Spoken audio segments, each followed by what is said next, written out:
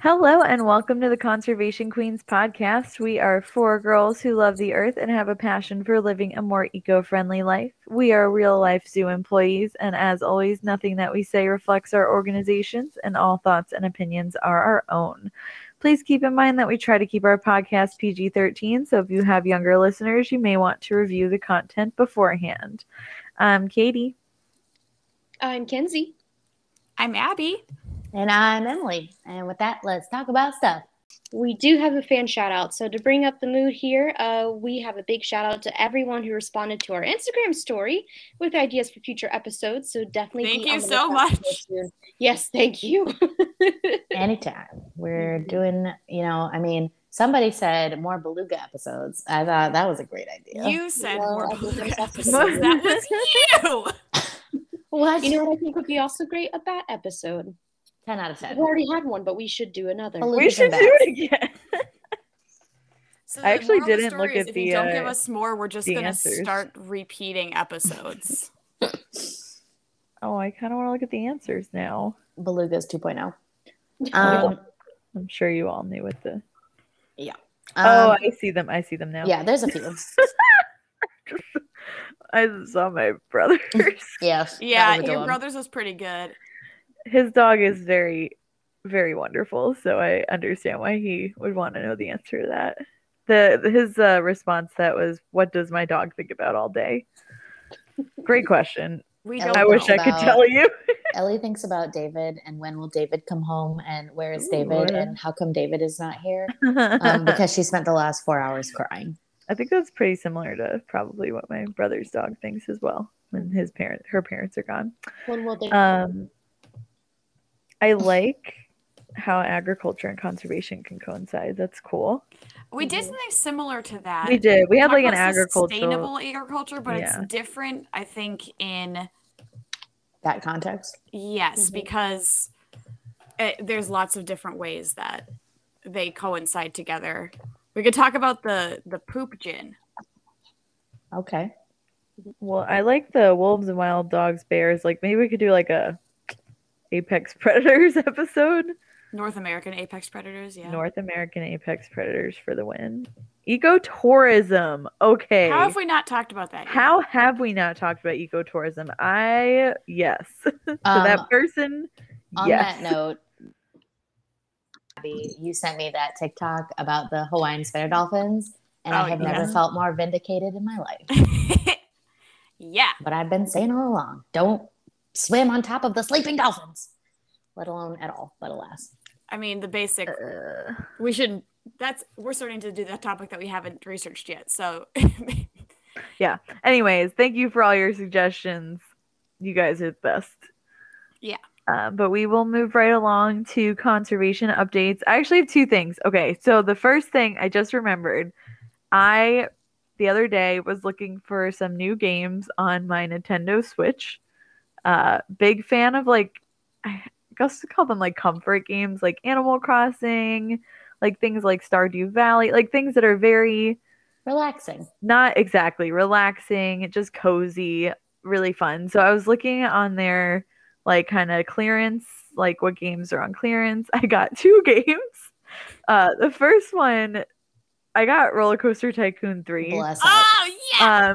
It was $10 for that, the Zoo Tycoon part of it, and the water park. I have never played Zoo Tycoon before. Are you kidding me? What? I literally lived on that game. I wanted it really badly. I never got it as a kid. I would always go to my friend's house to play it on her computer. But I made my own park the other day, and it just really, this is not the actual conservation news. It just really cracked me up that in the game, you'll build, like, say, your gorilla habitat, which I may have made what I think is the most, like, beautiful gorilla habitat ever on the game. But then you have to put, like, they call it, like, a large herbivore house or something, an elephant house, like an indoor area in their enclosure that they can go into and sleep in and get food from.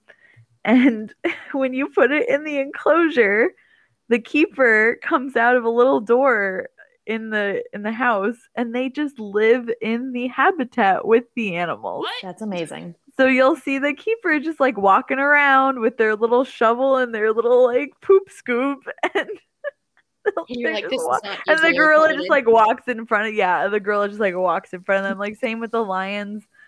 I didn't realize that in the game for some reason lions like give birth like every 2 days. Oh my god, If they they're have male and so females. many babies. I literally like turned my back for a second, turned around, and there were like 20 lion cubs in my Yes. exhibit, and I was like, oh no. They're also Oh, no. poop machines. They make This poop is so much. This is not an SSP Okay. recommendation. But I have a hot take. Oh boy. So yeah. as somebody who really, really enjoys exhibit design aspect of the zoo Everything. world, Zoo Tycoon is kind of terrible for the exhibit design aspect. How so? Well, Because because you the just game pop is the habitat and that's it. No, in No. this game you can like map terrain, so like make mountains or forests or you like add all different water types of species sources. of Okay. trees. Oh my god, I made like a gorgeous waterfall in my gorilla habitat. Like it's real nice. Okay, but there's another one called Planet Zoo where you get to like Oh, isn't that like an app? no, it's a game. It's on Oh, yeah. what's the streaming thing? Steam. Steam. Mm-hmm. So yeah. And it talks about adopting species, caring for them, and then conserving them. So it's I think it was designed by zoo professionals because there's no way it wasn't. Huh. Except for their Sorry, zoo this exhibit is- design, I guess. This is No, a complete, they did a good job. This is a complete offshoot tangent. But today, did you ever play? It was an app. It's called Disco Zoo. No. Oh my god! I need you all to go download this game right now. I have already played through the entire thing. Like I beat the game. I honestly can't even remember how to play it because I played it like 5 years ago.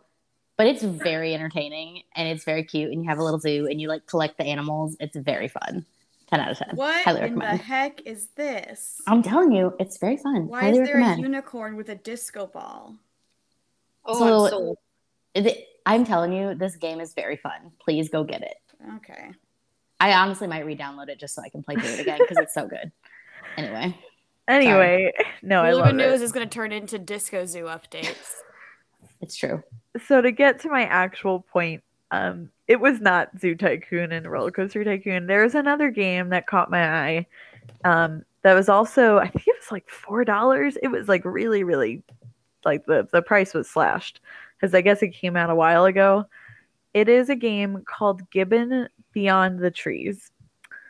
So it is literally a game where you play as a gibbon, a white-cheeked gibbon. I was assuming they were white-cheeked gibbons. I mean, it's like a purple, green, and yellow gibbon. But they have white cheeks. So I was like, white-cheeked gibbons it is. Great. And it is a game that is very relaxing. Like, it's very visually stunning and beautiful. And, like, you're basically just swinging through the trees. But it goes through literally the entire conservation surrounding gibbons and other primates in where they live in like Indonesia and other areas similar. It is, and I'm reading this off their website, a hopeful game about the beauty of wilderness and the destructive force of human civilization. So it starts out like you're just going through the trees, and then all of a sudden you start to see camps as you're swinging by. You start to see like people setting up more construction equipment, and it just goes from literally the beginning of like what gibbons used to have to like now. Like all of a sudden you were swinging through a city by the middle of the game. I actually haven't finished it. There's chapters, but it covered like palm oil, farming. It covered the illegal pet trade, poaching, like all in just this really creative medium that I would not have expected this story to be told through. And it was very accurate to like just gibbon natural behavior, except for like I guess the part where they're like swinging, you know, through like city buildings, but it's fine. And it's just it like got me emotional at points because there is a story. It's like a family of gibbons, and it gets real, you know, about what's happening to them. I feel like can't recommend this game enough, especially because it's if you have a Nintendo Switch, it's on sale right now. Like I promise Like you'll I will enjoy be it. purchasing this later. Yeah, it's on, according to their website, Apple Arcade, Steam, and I've never heard of this one. It's itch.io. Oh, I have Switch, so I can get it there. There you go. It's just real great. Highly recommend it. I can't get over how visually beautiful it is, so check it out. And that's that one. Enough about video games. But never really enough about video games. Second piece of conservation news is one that Abby tagged me in the other day. Really, really cool conservation initiative regarding poaching. It is the Wild Forensic Academy, and I'm actually not sure where this is. It's not in the United States. I didn't think it was. I'm pretty sure it's in Africa. I'm trying to find the specific country, but I am not seeing it on here, but that's okay. So basically the gist of it is there's an initiative where they basically created this like virtual crime scene where students can go and you can see like a crime scene of, say, a giraffe that was found deceased in an area, and they can literally walk through this scene and like look for clues on like how was this giraffe poached? Was it killed by a natural source? What pieces of evidence that could lead you to, if it was poached, where they could have gone, how to prevent it in the future, gathering evidence and building a case to prosecute individuals or groups that may be guilty of those poaching crimes. And it's really neat. Did you find something? Yes, I did. So it is in South Africa. Okay. And it is mainly a big partnership with the University of Florida. Get out! Oh, get out of here. Yep, they basically funded the whole thing. Wow. Incredible. 12 out of 10. So crazy. It looks like some people in South Africa like wanted this, and then they partnered with biologists and stuff and forensic scientists from the University of Florida, and then basically came up with this, and it just opened last week. Incredible. It is very cool. There are photos. I mean, obviously the photos, trigger warning, depict dead animals that were poached. They are obviously not real. They're statues and props for the scenes, but I think the scenes themselves are really cool, just seeing how they're set up and how the students can really gain some insight to how to approach these sort of scenes. So cool stuff, man. Yeah. Very neat. It was very interesting. All right, zoo stuff. All right. You know what? I got no bad zoo news this week. Amazing. Right. we love that. 12 out of 10. The first is the Cincinnati Zoo has a new cheetah cub. She's real cute. Her name is Rosie. She makes very high squeaks. She's being hand reared by the keeper team, which is normal for cheetah cubs, and they expect to pair her with her companion puppy soon. That makes my heart happy. It is normal for Cincinnati Zoo because their cheetahs are ambassador cheetahs. So not every zoo does this. Some zoos will raise their cheetahs alongside companion puppies or dogs because that helps them just kind of be more confident, helps their disposition so that they are comfortable being used in more ambassador settings. So there aren't very many zoos that do that, but Cincinnati Zoo is known for their cheetah ambassadors. One of the many things they're known for. Fiona. Yeah, Fiona, Fine, namely. My angel. But yeah, that was really exciting. Go on their Instagram. There's lots of cute stuff happening. This one is also amazing. The Denver Zoo has raised $50,000 for three of the zoos in the Ukraine to help them with animal care. Very good. So they distributed the funds between Kyiv, Cherkasy, and Odessa, and I'm really sorry if I pronounced those incorrectly. Kenzie, if you know, correct me. I am not familiar with the Eastern European languages. It's okay. All right, sounds good. Either way, it's incredible. They have not stopped. They are continuing to accept donations. So if you would like to donate to the Denver Zoo's Ukraine recovery program, you still can do that, which is incredible. Very And good. then speaking of wolves, it's actually been a pretty big week for wolves. I've got 2 zoo news about wolves. Yeah, I've seen a lot about wolves recently. It's been a good time. They are starting to, like, this is the time of the year where baby wolves are born, and that's kind of what this has to do with. So Makes sense. first, have you heard of red wolves before? Yeah, I've seen them at Zoo Tampa. Well, they are the most endangered canids in the world. There's Ugh. thought to only be 20 left in the wild as of 2020, which is half from the previous year. Yeah, not good. There's about 175, or there were 175 in zoos and aquariums, but no, there's more because there was one wolf baby born at the Roger Williams Park Zoo and 4 born at Zoo Tampa.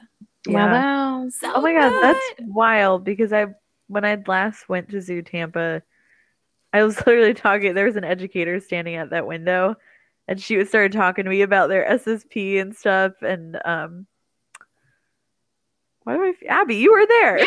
I was like, wait a minute, this is when we went. Yeah, and she was like telling us all about that. I was just like, that's so cute. It that was they awesome. just had their babies. Yeah, they had just had them, but now they've announced them. So very Amazing. exciting. And shout out to listener Johnny for sending us that article. Always. Yes. Thank you, Johnny. Johnny's on top of zoo news. So if I don't do it, Yes. I know Johnny has me covered. Well, he sent it to us and he told us in person. So. Yes, it's incredible. Great stuff. And then in more wolf news, there were 11 captive bred Mexican wolf pups that have been released into the wild into dens. Wow. So Mexican wolves are also super critically endangered. Their home range has been largely depleted. 3 of the pups that were released were born at the Brookfield Zoo. And through this program that I don't remember what it's called, there have been 87 pups released to help bring the wolf population back up. So Very awesome. good. Another success story. Can I this is about the cheetah cub really quick.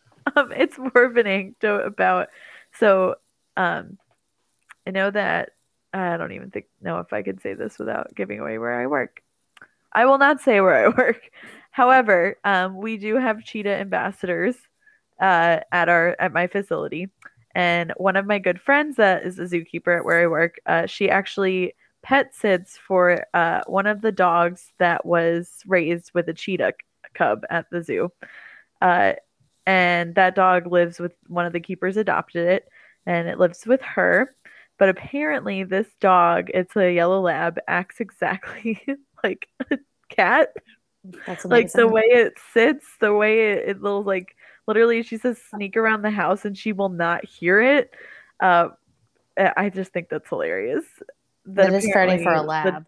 The lab was like, you know what? Instead of me influencing the cheetah, I am going to become cat. I mean, that story just cracks me up. I'm That's done. Okay. Time for my favorite part. Yeah. Is it beluga news, Emily? It's beluga news. It might be. It might be I'm beluga shocked. news, the best news. Okay, so 2 things. One that is not really related; it's more tangential, but I just thought it was neat. And then one actual tangent on beluga news. this podcast. Well, Not like we've already had 7 of those. you know, we're doing great over here. Okay, so the first one is that Eurolink is a tech company, and they make drones. Okay, and I guess there was a big drone conference in Orlando, of all places. And Where's that? great question. Somewhere in Florida. And this company Eurolink debuted a new drone that they say is like the best, whatever. I don't know. I didn't really read that much about it. But it's shaped like a beluga whale. Like the body of the drone is Why? literally shaped like a beluga. And they just said they were inspired by them. And I was like, relatable content. So if you need a new drone, please go buy a beluga whale drone. And then another one, this is actual beluga news. So the Port of Alaska in Anchorage, which is where the Cook Inlet belugas live, just installed new informational signage all around the port, teaching people about the endangered Cook Inlet belugas. So we love that.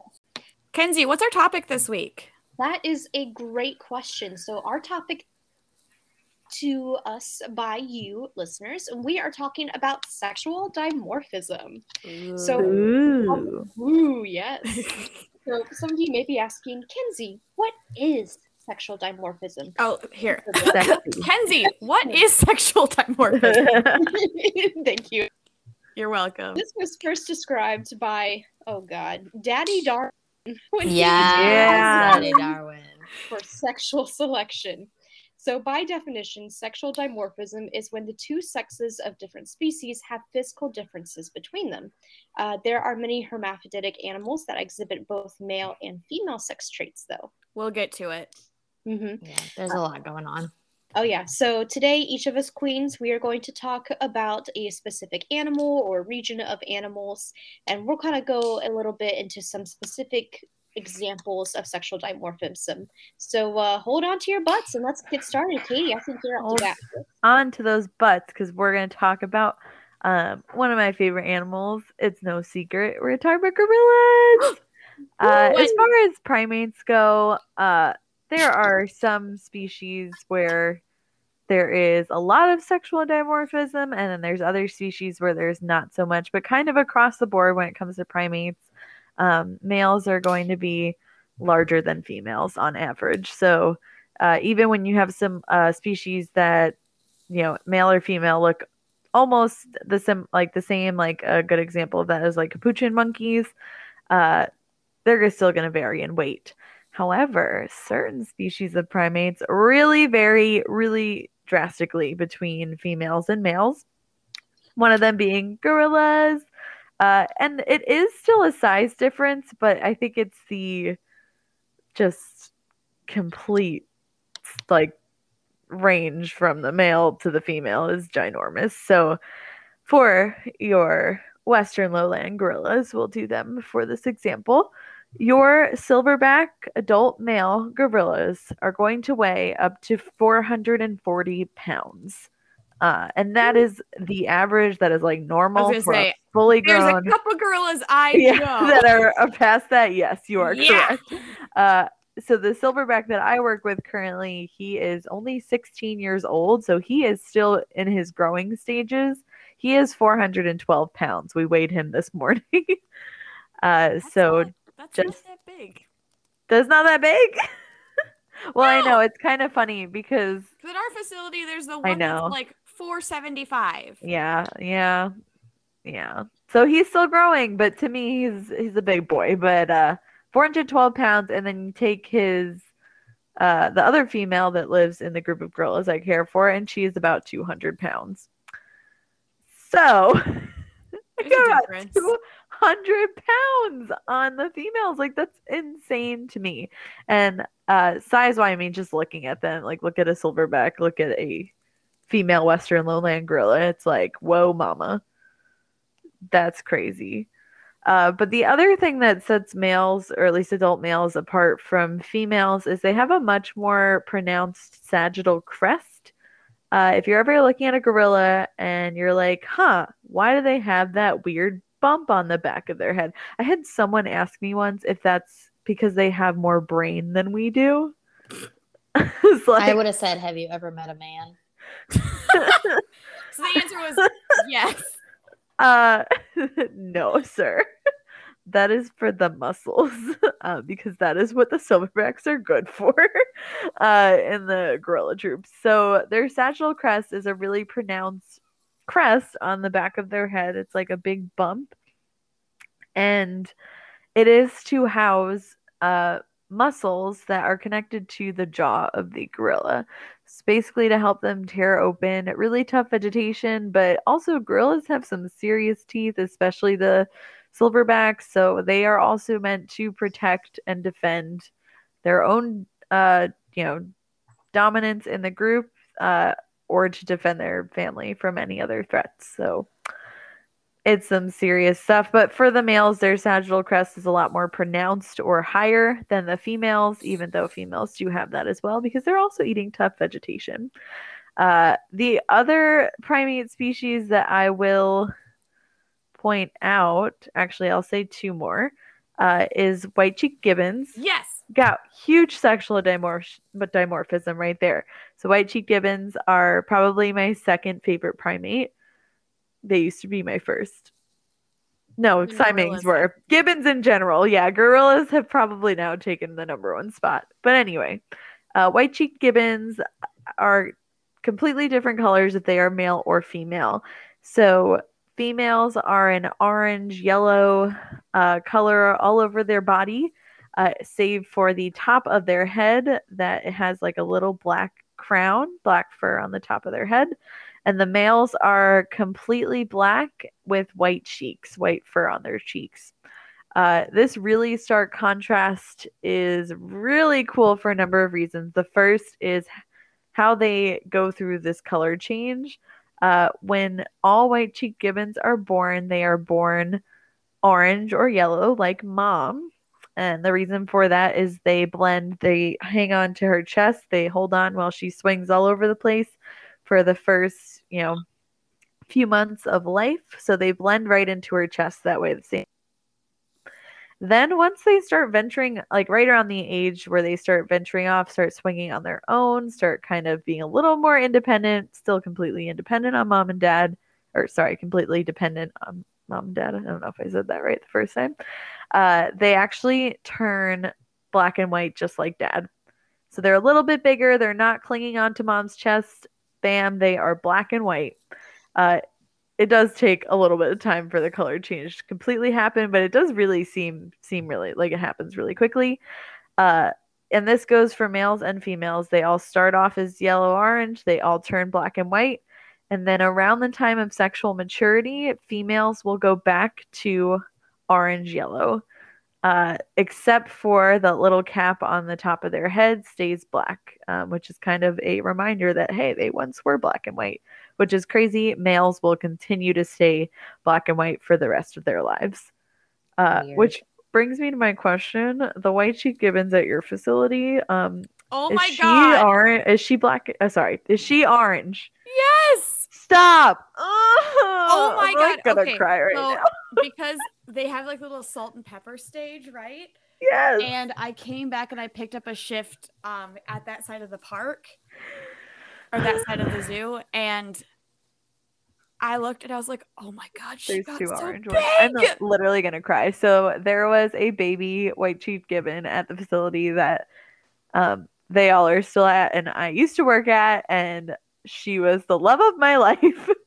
And last I worked there, she was literally just starting to see like a little bit of yellow fur She has change. a little bit of like ruddy on her legs, and that's it. The rest of her is all orange. My baby's all grown up. Oh my God. Yeah, so white-cheeked gibbons, man, it is stark contrast for them, which is really neat. And then the other primate that I want to just mention, because they are also really stark difference, are mandrills. Mandrills are the largest monkey. So they do have a tail, but it is very short. So a lot of people, and because they do have a larger size, confuse them for an ape, but they are in fact monkeys. They have the males have very distinctive color markings on their face, like blue and red skin, really gorgeous. And they are a lot larger than the females. Their butts are also pretty colorful and fantastic, if I do say so myself. Females are much smaller. They do not have the colorful blue and red skin on their face. They also have like a little yellow beard. It's very cute. But that is just such a stark. Females have more subdued facial coloring, can vary between individuals. And then for males, the rump and areas around the genitals are multicolored, consisting of red, pink, blue, and purple skin. But the females just have red skin around their genitals. So I will tell you guys a quote from Daddy Darwin. Daddy Darwin. Daddy Darwin once wrote in The Descent of Man, quote, "No other member of the whole class of mammals is colored in so extraordinary a manner as the adult male mandrill." That's the end of the quote. Oh, very good. He was just like, yeah, dang, They do be colorful. colorful, though. They believe that the blue ridges on males contrasts both with the red facial hues and the green foliage of their environment, helping them to stand out to other individuals. Whereas the darker and more subdued coloring of the female, you know, they blend in better. So they don't have to risk it all, as we talked about in the last episode, in order to get a man. But the males certainly do to get a female. And that is, I mean, we're going to talk more about it, a large part of why sexual dimorphism occurs. It usually indicates some sort of desired health factor when it comes to mating. So, like, obviously for gorillas, for example, the bigger the silverback, the more appealing they are to females to join their group and to stay under their protection. Yeah, that's primates for you. Most of the other ones, they're pretty similar except for size. All right, so let's get started with some other types of dimorphism. We had Katie talk about primates, so I'm going to be talking about some that we see in the ocean. What a shocker. Yeah, I know, right? Who would have ever guessed? Actually, if you look at all of our topics, none of them are shockers. That's accurate. Out of the literally over 50 episodes we've put out, I don't think any of them are a shock to anybody. Okay, so let's get started. I'm going to start with the most obvious one, and it's one that we have talked about on this podcast multiple times, and that is anglerfish. Oh, so good. We've covered it many times, so I'm just going to briefly cover it. So if you've missed every other mention of this, the female anglerfish is what you think of when you think of an anglerfish, pretty decent sized fish with the little lure in the front and all that. The male looks nothing like that. He's very, very, very small, like teeny tiny, itty bitty small. And so what he does is when he finds a lady or a lady finds him and he's like, hey, you know what? That would be a lady I would like to make a baby with. He bites onto her and he says, yes, this is good. And then he gets absorbed into her body. Disgusting. The end. That's that is the short version of that story. And did we talk about it in our sex episode? We talked about it there, and we also talked about it in the deep sea episode. So we've covered it a few times, but just in case you had missed it. Okay. The next thing is we're going to go to cetaceans and other marine mammals. So cetaceans are whales and dolphins, and then we've got a couple other marine mammals to talk about too. So the first is sperm whales. And if you search sexual dimorphism in the ocean, sperm whales are usually the first thing to show up. And that's because there is such a body size difference. A female sperm whale weighs around 30,000 pounds. So a big whale, right? Yeah, casual. Casual. Males, on the other hand, can weigh up to 90,000 pounds. Oh, 90,000 pounds? Yes, more than double, almost triple what the females are weighing. So did they you are guys huge. see the one that was the polar bear on the whale?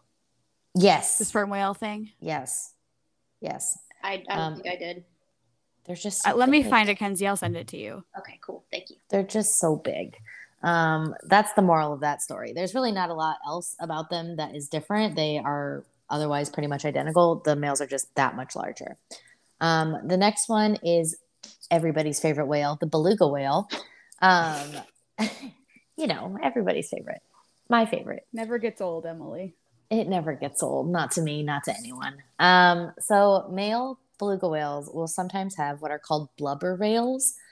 You don't always see this in zoos and aquariums, and that's because they keep the water in zoos and aquariums that keep belugas just a little bit warmer than what they're used to, so they don't have to expend a lot of energy storing up all that fat and things like that. It's honestly a much easier living environment for them to be in nice warmer water. So, but wild male beluga whales will get these blubber veils, and if you don't know what that is, on their belly side, they get these two big. It almost looks like they have pool noodles kind of running down the sides of their body. But it's just where they store extra fat. And they're just really cute. And I think they're adorable. And I would happily like to see a beluga with blubber rails. It makes them, the Photoshop picture of them with an 8-pack. Yes. This has to be where it comes from, right? Because it's real. It makes them extra jiggly. I don't know how I feel about this. I'm not a rapper. I'm doing really well. I'm still asleep. Okay. Next one is killer whales. So they have two different things. One is overall body size. Female killer whales will average anywhere from 4 to 8,000 pounds, and males can get in excess of 12 to 15,000 pounds. So they are, again, very, very big. And then their dorsal fins. So male killer whales will often have very, very, very tall dorsal fins, up to 6 feet in height. Female dorsal fins are often much shorter than that. So that's another way you can tell. And then, of course, we will move on to sea lions. Now, Katie mentioned with the gorillas something called a sagittal crest, which is like this bony protrusion that they have. So sea lions have this too. The males get it. It is essentially like a, hi, I'm big, I'm in charge, don't mess with me, or I will headbutt you into the next century. And that is exactly what they use it for. It's the guy in Finding Dory. Yes. It's what he got the big one. Yeah, exactly. So if you've seen those dominant male sea lions at any zoo or an aquarium or even out in the wild, they do have that big bump on their head. And that's just telling all the others in the area, like, hey, I'm the boss here. I get to mate with the ladies, and you will fight me if you want to mate with my ladies. That's why Gerald was so stressed out all the time. Exactly. This is also accentuated in elephant seals. They don't so much, I mean, they do have a sagittal crest, but it's not quite as pronounced as like in a California sea lion. The big difference with them is going to be body size. Elephant seal males can be literally 4 times the size of any of the females. And again, this is just a like, I'm big, I'm in charge, I get to mate with all the ladies type of situation. They also make different vocalizations and louder vocalizations, which is again like a screaming at everyone else, quite literally. Hi, I'm in charge. I'm a man. Blech. Anyway. Okay. But I did want to point out that overall, in marine mammals especially, that this dimorphism is very poorly analyzed. Most scientists agree that the larger body size of these whales and seals and sea lions supports the hypothesis that better mate selection. That's why they're bigger. So the boys can fight each other for the females. I pulled a quote from an article that I read. This is mostly talking about cetaceans, but it says in certain species such as sperm whales, beaked whales, and narwhals, aka what a wonderful group of whales, teeth erupt or are enlarged only in adult males. So like we talked about the strap-toothed whale, this is that whale. No, we don't need to talk about them anymore. I don't like him. I love him so much. But it basically says that in those whales where their teeth are only prominent in males, it suggests that the function of those teeth has shifted from feeding to being used in social interactions, aka, look at me, I have fancy teeth. And then a lot of these adult males in these species are heavily scarred, basically saying they fight all the other males to get the ladies. If you have never seen what mating looks like in humpback whales, I believe it's probably in Blue Planet, or it might be in Planet Earth too. There's a really good scene where they show a bunch of male humpback whales chasing down a female, and these males are like battling each other to get her. And honestly, queen energy. Yeah. Okay. So then I have 2 more, kind of weird. Now, this one is actually not sexual dimorphism. It's more weird sexual selection, but we missed it in that episode. So I'm going to include it here because this seems like the most appropriate time. And actually, I think we talked about bobtail squid already in the the camouflage episode. Can't speak English today. The reverse. Yes. So bobtail squid are pretty heavily studied for that reason. They live in Hawaii and other tropical waters. But apparently, so if you're not familiar with what's the word I'm looking for? Cephalopod reproduction, well, you're in for a treat. The males, instead of, like spewing their sperm everywhere, or, putting something where they're supposed to, instead what they do is they prepare a handy dandy little packet. It kind of looks like a Tide Pod, not joking. It really looks like a little Tide Pod, or like a packet of like dishwasher detergent. But that's Emily, I have to do laundry today. Well, now just hope you don't get a spermatophore instead. But it's a little packet that they prepare and give to the female. It's got all their little spermies in it. And they say, here you go, you can have this. And the lady takes it and she says, thank you so much. I will make babies now. Just like very, very fun. And they actually have a special tentacle that's designed to retrieve their spermatophore. Very fun. But anyway, apparently in bobtail squid, smaller females, instead of using the sperm to make babies, they'll just eat it. What? So I guess it's got a lot of nutrients in there there. are so many inappropriate jokes here. Yeah, well, they're just hungry ladies. That's fine. But they're using it to prepare their bodies to have babies. But if they're eating like squid A's spermatophore, then squid B gives the spermatophore to that lady, and she says, "Oh, I'll make babies with you." Now squid A is like, "What the heck? I made the spermatophore for you, and all you did was eat it, but you used his to make babies. What the heck?" So, what they do is the males will select the largest female they can find to hand their spermatophore off to, because they're like, you already have nutrients, you're already big, you're not going to eat my sperm, you're just going to use it for what its intended purpose is. And, the ocean's just a weird place. I learned something new today. I learned that yesterday, and I just thought it was an interesting fact. I love that. I'm really excited for the next dinner party or whatever that I go on, because now I have more funny and slightly uncomfortable facts to share with people.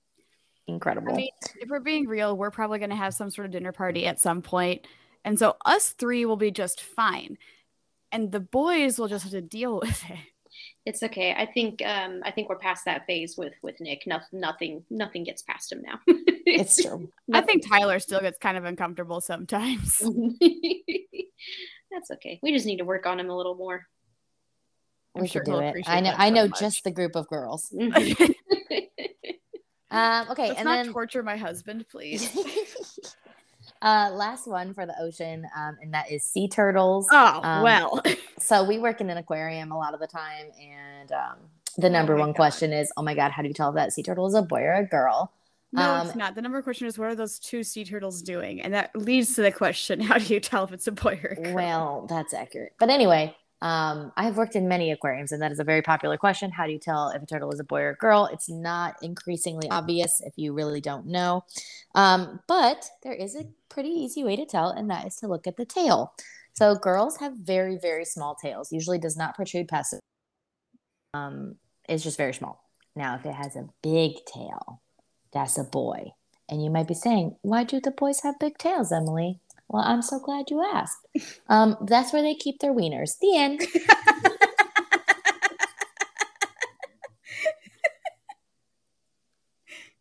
That's all I got. That's all I got. I don't think I'm going to be able to compete with that. That was a nice little mic drop moment there. Yeah, that's where they keep their wieners. Bye. Okay, let's talk about birds. Let's talk about birds, because birds are pretty interesting when it comes to this. I feel like when you talk about sexual dimorphism, birds are some of the easiest to just be like, this is what we're talking about. Yes, this is a common thing.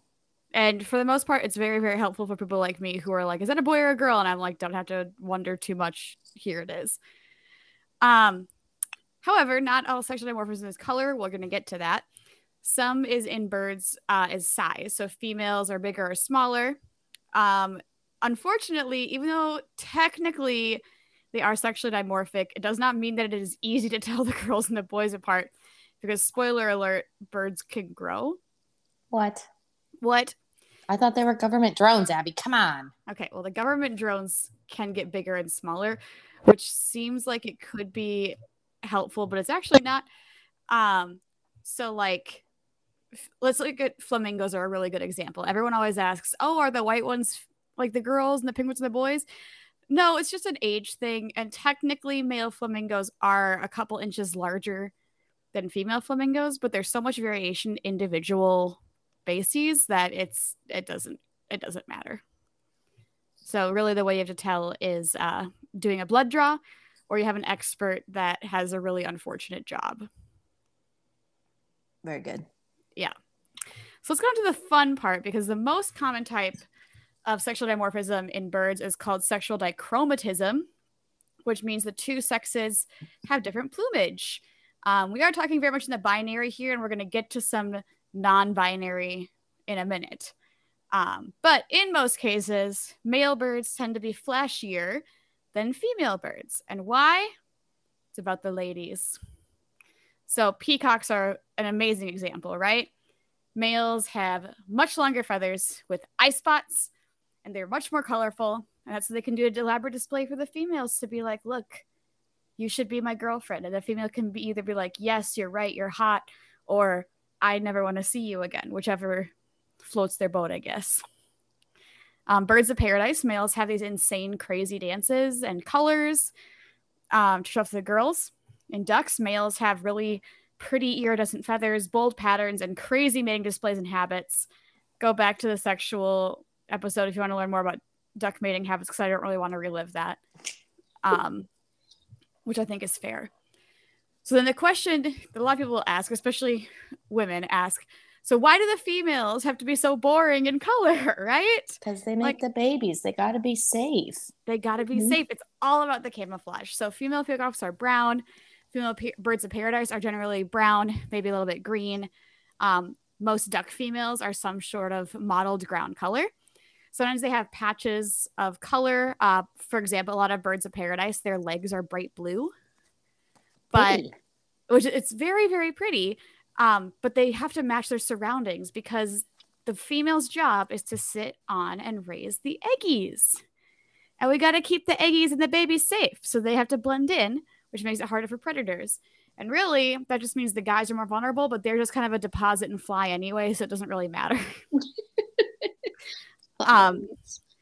Now, that does not mean that is the hard and fast rule for sexual dichromatic female birds. There are actually some studies done to say that female birds in monogamous relationships tend to be more vibrant if the male is the primary caretaker of the chicks, which I think is really interesting. So, some examples. Phalarope, which is like a ocean bird. There's not like a more common name than that. The males are the ones that sit on the eggs and take care of the chicks, and they're actually a lot more drab in color than the females are. So, a win, a queen. A queen. Eclectus parrots. If you look up a picture of them, look up male and female. The males are emerald in color, and the females are bright red with blue patches. Ooh, that sounds pretty. They're super pretty. Don't go get one as a pet, but they're very pretty. They're very different. They're very different. But because they live in these tropical rainforests, it doesn't really matter. They both camouflage well. In addition, if you remember back to the camouflage episode, we talked a lot about like eyes and how there are some animals that don't have certain colored cones. And red is the most common cone not to have. So being bright red actually can help you camouflage better, which is weird sounding to us. Huh. But interesting. Finally, this one is not any other reason, but I thought it was cool and I want to plug this club. So female belted kingfishers have a bright rusty red band across their chest. The males don't have that. And they're actually the mascot for the 2022 Feminist Bird Club. Oh, I like it. The Feminist Bird Club, Kenzie, you would fit super well in. You would too, Emily. It is basically a club that is promoting diverse birding for all kinds of abilities, communities. It's amazing. If you check out their website, you can get a patch that has a female belted kingfisher on it.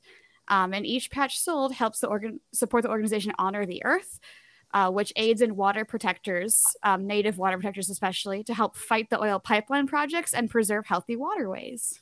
I do love that. Looking it up right now. I already have the patches from 2021 and 2022. I plan to get them for years to come. I just got to find a place to put these patches. I collect patches from national and state parks and zoos, and I need to get a jean jacket because I want to put them all on the jean jacket. That's what I want to do. So now Kenzie and I are going to have a craft night. Emily, start collecting patches.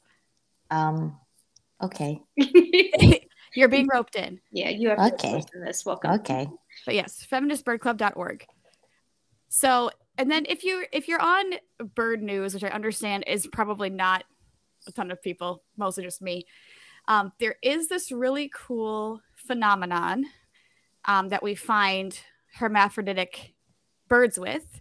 It's called gynandromorphism. That's a mouthful. It's a mouthful, and I have to say it like 7 more times. So if I said it wrong, I'm very sorry. It's going to keep being wrong.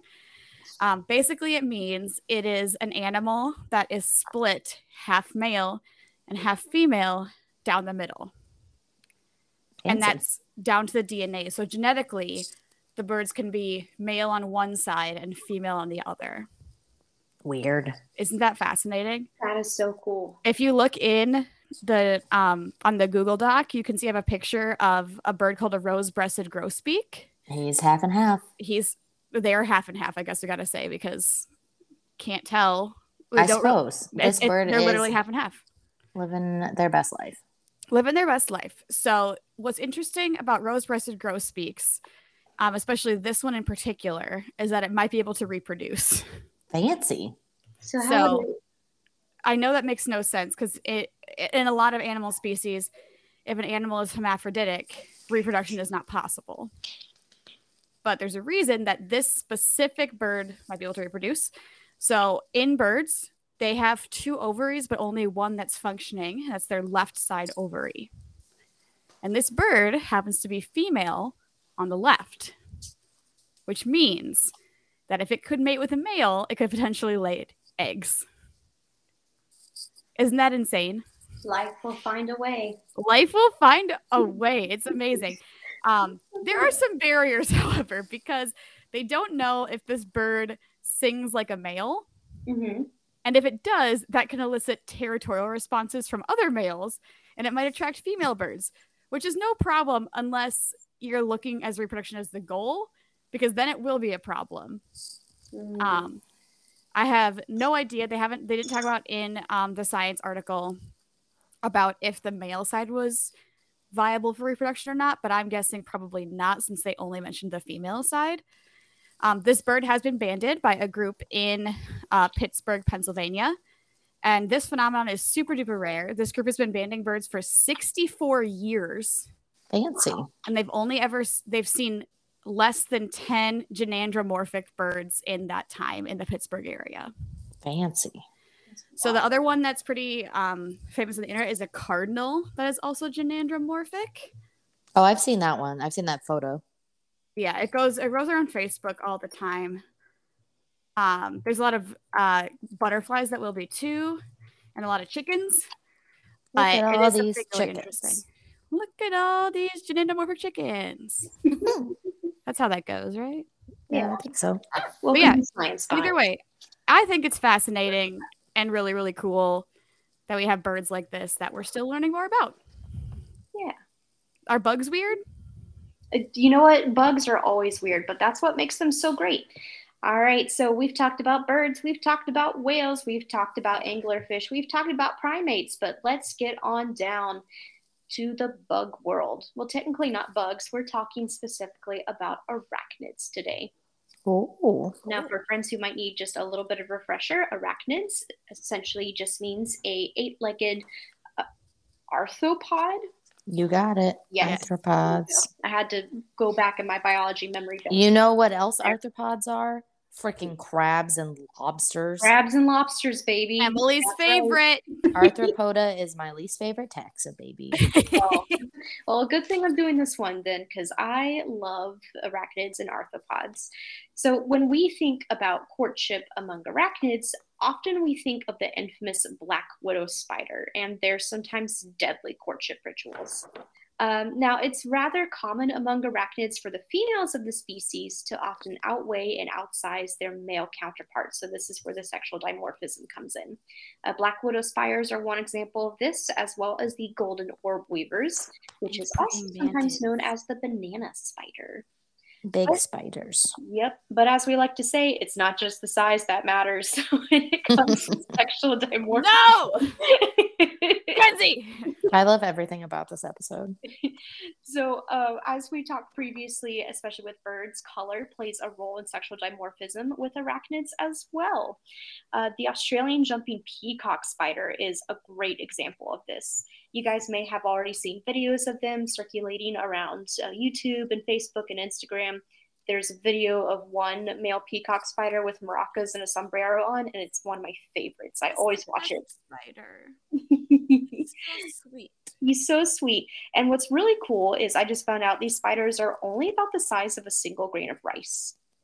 That's small. Right? They're tiny. They're tiny little beans. Baby does not know ABCs. Jumping Look, spiders they're are very small cute. and I cute. actually do like jumping spiders. Jumping spiders are fantastic.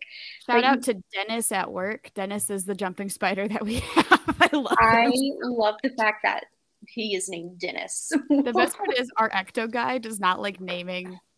You guys might know this. Does not like naming any of our animals because he's like, it's a bug. It's gonna be dead in like 3 years.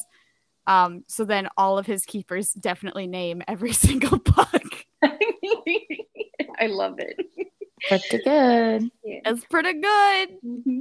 Well, even though these guys are pretty small, what they lack in size, they make up for in some fun and funky, bold little moves. So the female, when it comes to the Australian jumping peacock spider, is of course larger and is usually more of a brown gold or grayish in coloration. The male, however, if you look up photos, is bedecked in these beautiful, vibrant, like scarlet red stripes, and they carry this colorful fan on the backside of their body, for which it's called the peacock spider. Because what happens is that when these spiders engage, the male will start to have a dance. He'll throw up his fan, and definitely take a look up on YouTube. If you just type in peacock spider, it's like the first video that pops up. There's a segment from PBS Nature that's a great example. All right, now like other spiders, the peacock spider does engage in sexual cannibalism. So what the male has to do to impress his lady love, if he hopes to reproduce, he has to do so by performing a dance. So this means he'll wave his legs and display his colorful fan. And if the female approves, she will allow him to get close enough to her and they will copulate. But then again, you know, this male is very close at hand and could be an excellent source of nutrition for her young, so she eats him anyways sometimes. Why can't I be a spider? She says, great dance, however. However, you know, you were a little weak on that last segment in the back there, so yeah. I gotta eat you. I'm so sorry. Now, as a fun side note, just about courtships of arachnids, these are actually quite fascinating. Some scientists have found that male spiders will actually pluck the strings of a female's web as if enticing her by song. Sometimes they'll even use their legs to drum on the ground. And then this one spider called the spider Passera mirabilis will actually leave silk-wrapped so-called bridal gifts, or usually food. A dowry. Yeah, a dowry, pretty much. He gives her a dowry. Sometimes, though, apparently they will try to trick the female with something rude, beautiful, and then the female will eat them, which, you know what, that's okay. all for. Yeah, that's their own problem. That's their own problem. That's what I'm saying. Now, scorpions, who are also in the arachnid family, will also engage in dancing. So essentially, they will take each other's pincers, and the male will kind of lead the female so he can deposit his spermatophore on her. Okay, I want you to know that I literally just had a chill go down my spine because of how terrifying that sounded.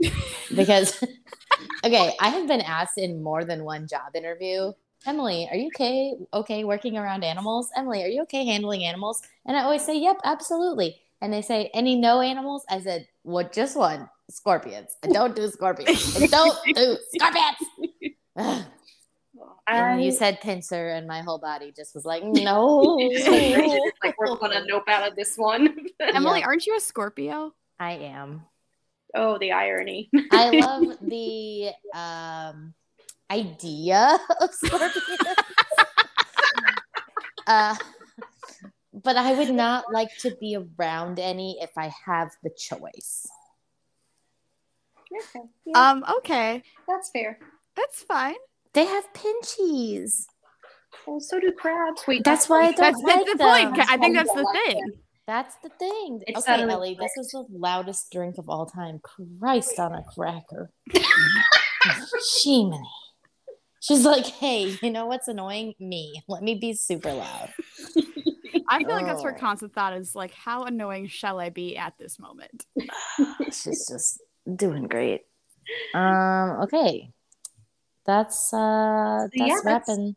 That's coming to the end of it. But as always, before we go, we have conservation conversations.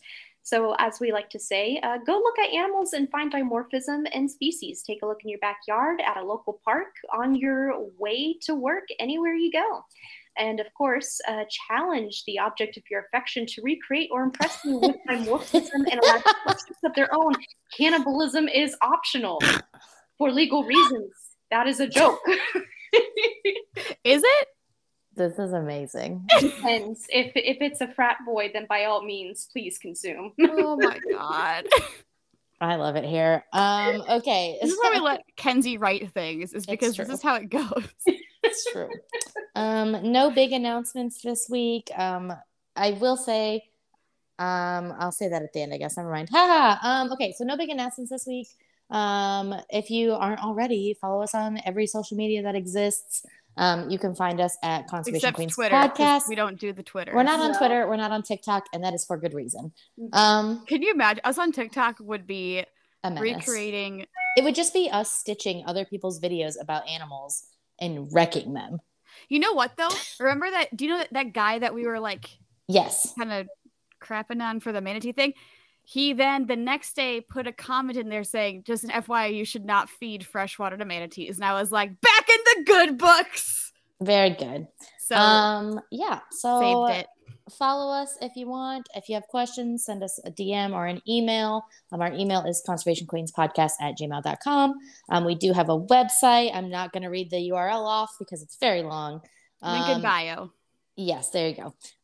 If you want bonus content, become a patron. We have a few of them. They're wonderful. Our Beluga Babes. We love you so much. For just $5 a month, you too could be a Beluga Babe and support us. And our Patreon helps to keep us ad-free because who wants to hear an ad? Not me, that's for sure. Let's talk about me undies. Oh my God.